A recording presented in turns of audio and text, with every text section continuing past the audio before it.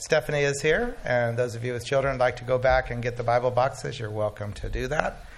I would ask that everyone else take your Bibles, and we're going to turn to Job chapter 38.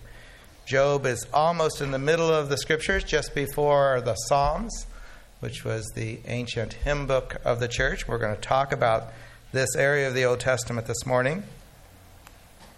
Job chapter 38, near the end of the book.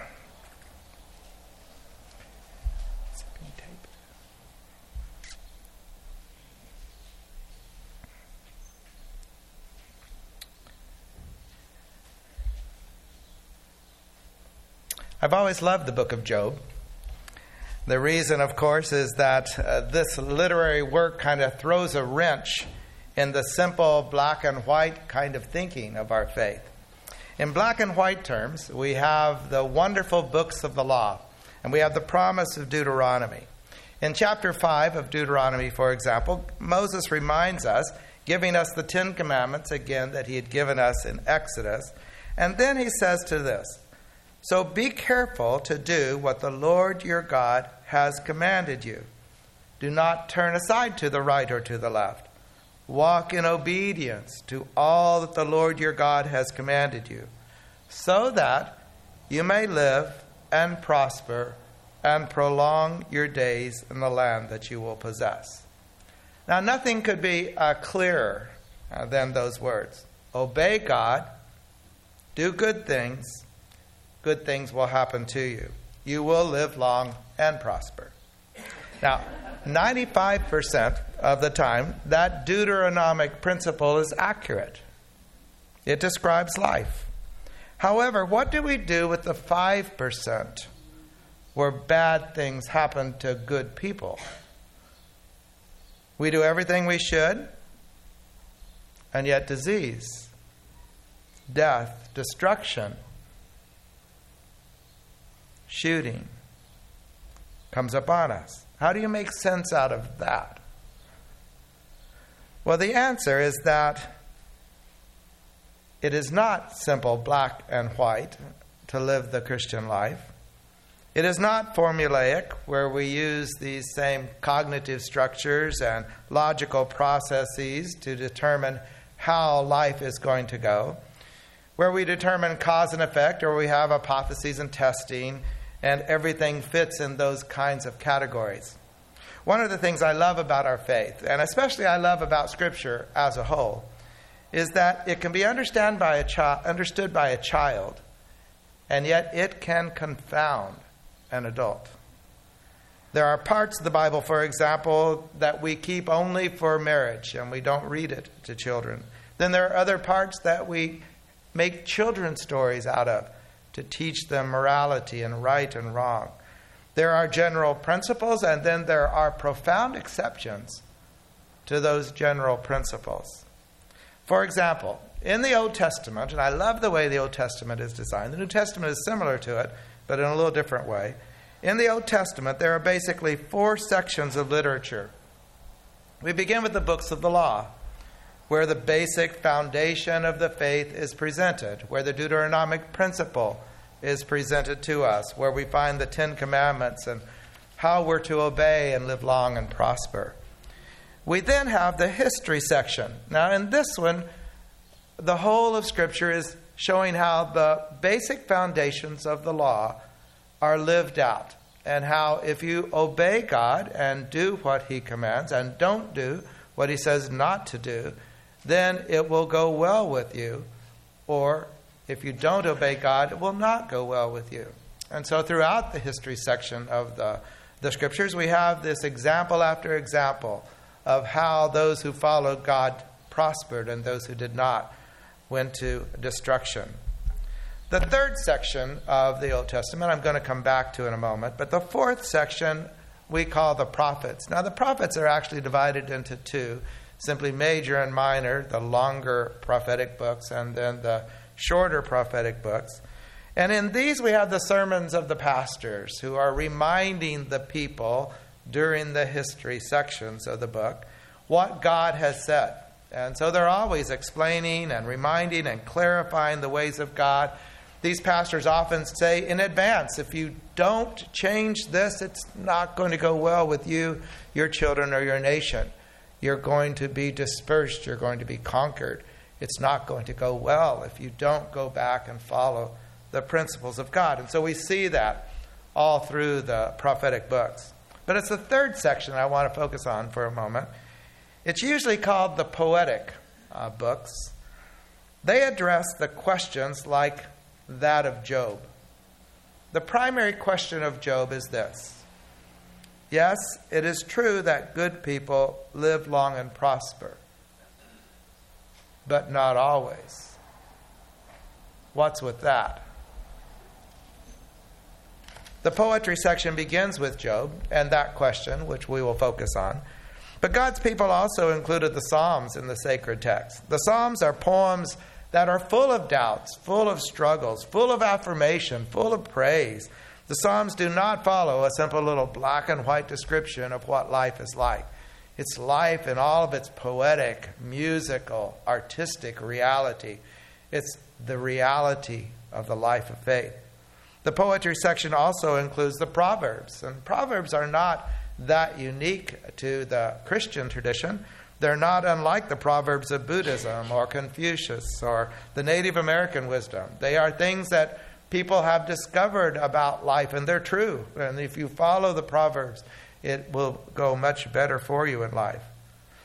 And I think it's fascinating that God's people decided to include in our sacred text the cynical, ironic, complex book of Ecclesiastes. Ecclesiastes takes that Deuteronomic principle and turns it on its head and twists it in your mind. And finally, of course, we include, as I related to earlier, the marriage manual, the poetic love poem, the Song of Solomon.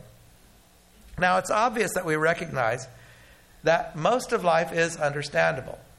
Cause and effect, hypothesis, testing. We can understand, and most of life fits within that logical construct.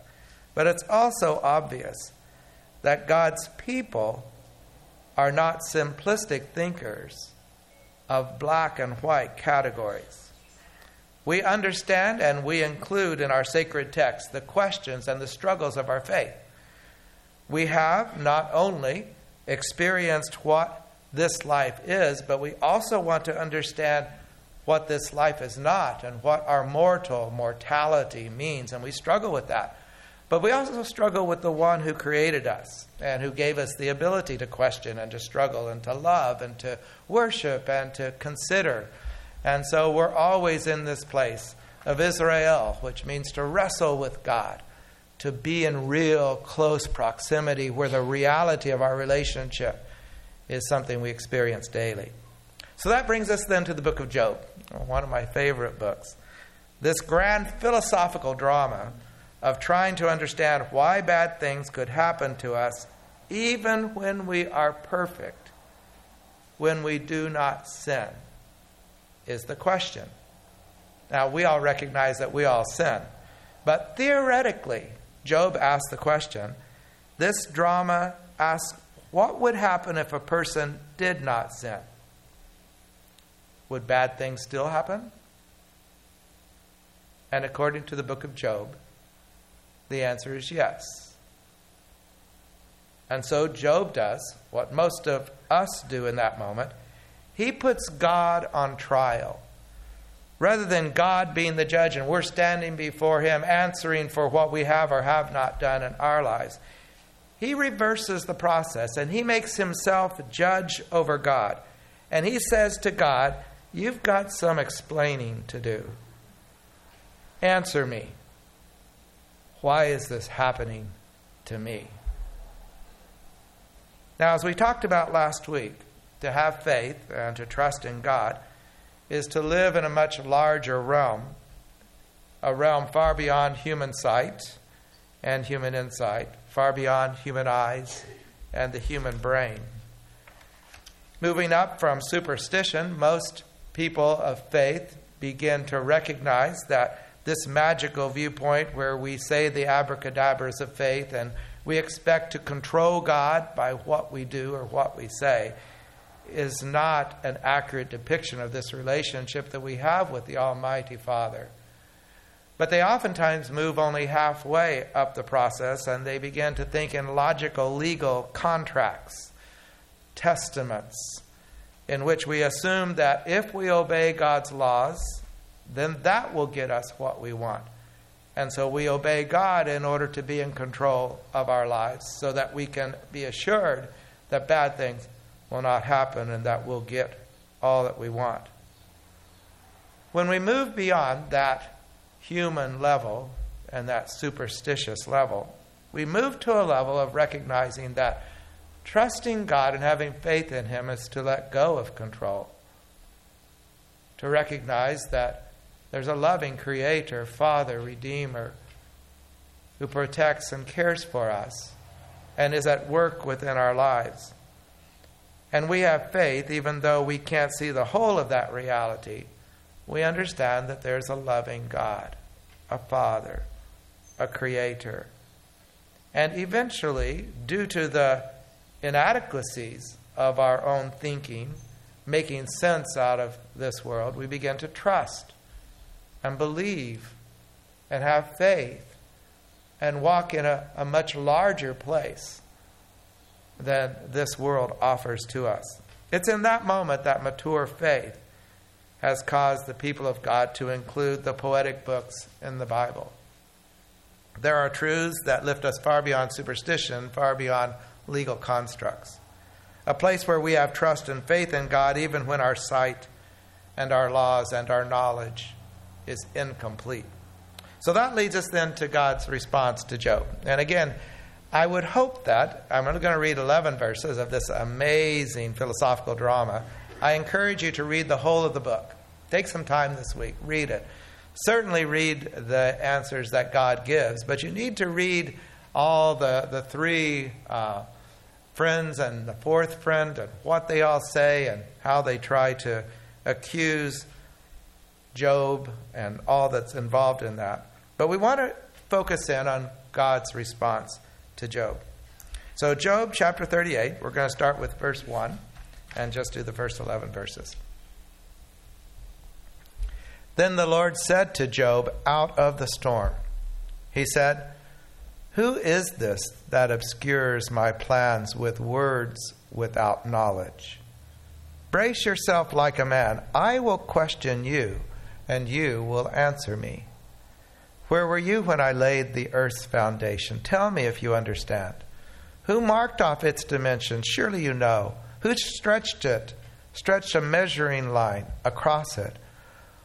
On what were its footings set? Or who laid its cornerstone? While the morning stars sang together and all the angels shouted for joy. Who shut up the sea behind doors when it burst forth from the womb? When I made the clouds its garment and wrapped it in thick darkness, when I fixed limits for it and set its doors and bars in place, when I said, this far you may come and no farther, here is where your proud waves halt." I'll keep that open before you and let's pray. Father, to be people of faith in a broken world, to recognize that even sanctuary is not safe when evil comes. That there are things we face that are far greater than our human ability to even understand them. We come to you. We come to you in faith. We've known you. We're known by you. We live with you. So be with us as we think together, as we have faith together, and we'll give you praise. Amen. Earlier in the service, we read the demonstration of God's words that He gave to Job, and then that Jesus lives out when Jesus calms the storm. Mark explains that He got up, rebuked the wind, and He said to the waves, quiet, be still. A demonstration of the very thing that God said to Job he had the power to do. The wind died down. It was completely calm, Mark writes. Then notice what Jesus said to the disciples.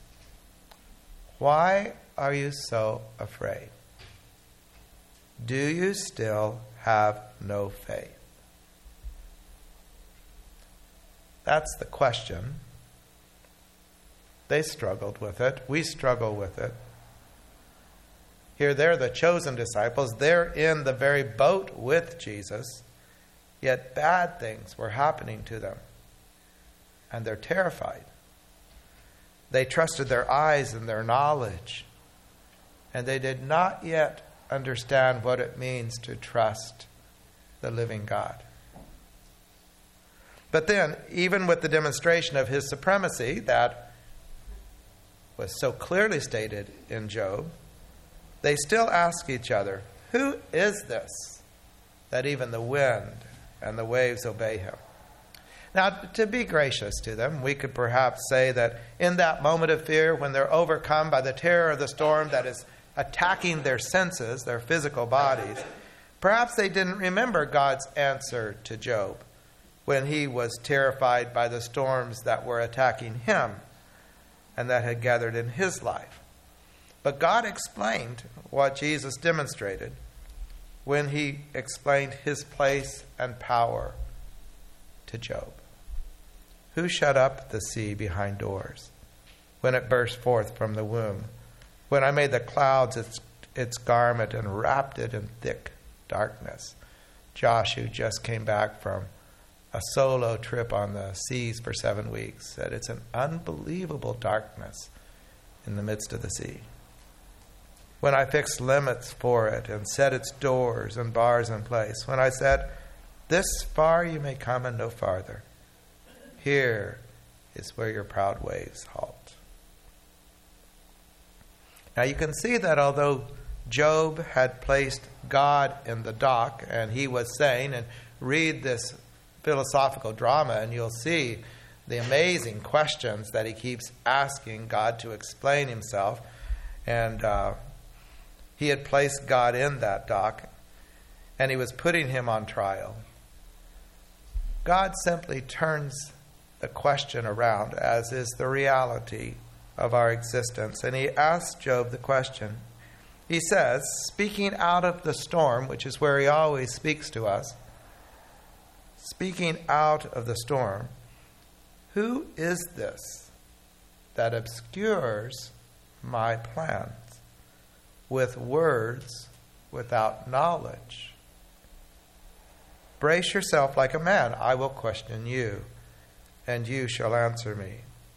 Now again, this is only the beginning, and in fact it's not the actual beginning. There's more that he said before and he says after. So I encourage you to read those last portions. You might, again, want to read the whole of the drama so that you've got that answer in place. But just in these verses, we want to recognize what God does and does not do. First of all, he does not make a logical argument. He does not try to make sense out of the nonsense of evil that attacks our lives and our world. He does not make logical argument about how Job must have sinned because bad things were happening to him. That's what all of Job's friends have done. If you read it, it's just attack after attack, that surely you sinned because you have bad things happening to you. They were limited to their understanding of just the law, and so they could not make sense out of Job's suffering. God also does not expect Job to understand what is beyond his ability to understand. Like a parent with a child who is not yet able to understand, he does not confuse him trying to explain things that are beyond his ability to experience or know. He says, you know me. You trust me. I know the whole, and I'm with you in this storm. He calls us to that place of trust and faith. And in essence, he says to Job, and he says to us, in this storm, you are forgetting who I am. You are focusing on the storm. I am the Creator, the Savior, the Redeemer. I was and am and will always be. And with Jesus, we would add to that, I am the resurrection and the life. I am the restorer and the reconciler. I will bring all things together for your good. Trust me. Believe in me. Have faith in me. Now that is life at its largest and the most complex. We know God, and we are known by God. We love Him with all our heart and soul and strength and mind, and we walk with Him, whatever the circumstances. As I alluded to in our prayer for those who died in that Bible study in Charleston, our whole nation got to see people who live in that larger reality as they spoke to the young murderer of their beloved when he was standing in the chains and under the armed guard of the government. And they told him very directly, person after person, I forgive you. Repent, change for your sake. This way is a way of destruction. There's a larger reality to what we experience and how we live our lives.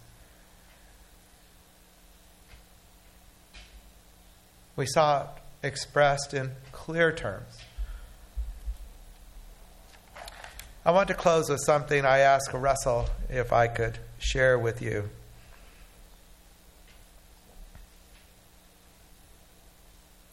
As you know, we lost Alyssa when she was 15 years of age, just beginning her life. There's nothing that makes sense in anything about that. Most of us shouted into the storm and asked God to explain Himself. But this week, as Russell and I were talking about something else, he said 3 times, and by the 3rd time, I just had to stop and acknowledge it with him. He said 3 times in full joy of a trusting heart that he and his family are blessed, and they live in tremendous blessing. And of course I agreed with him, both of us knowing full well that we were speaking of a life far above this temporary mortal experience and the things that happen to us in this transitory life. That we were describing the eyes of faith and experiencing the joy of faith and knowing the trust of God and knowing that life is something that's far beyond the experiences that we face here. I knew we were speaking, and he knew we were speaking of God.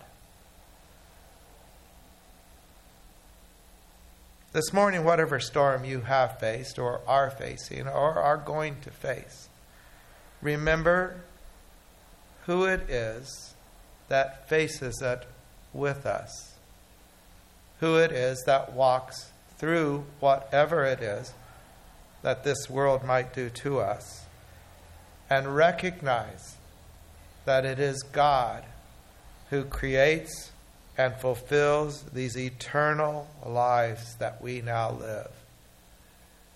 And let's spend time with Him.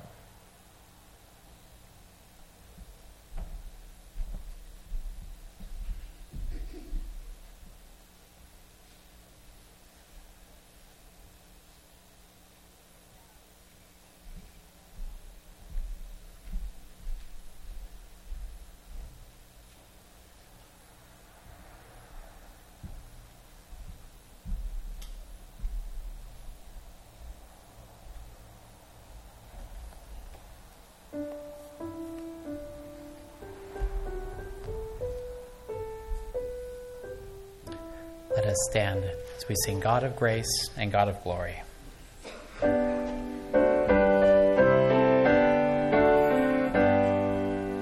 God of grace and God of glory, on thy people pour thy power, crown thine ancient church in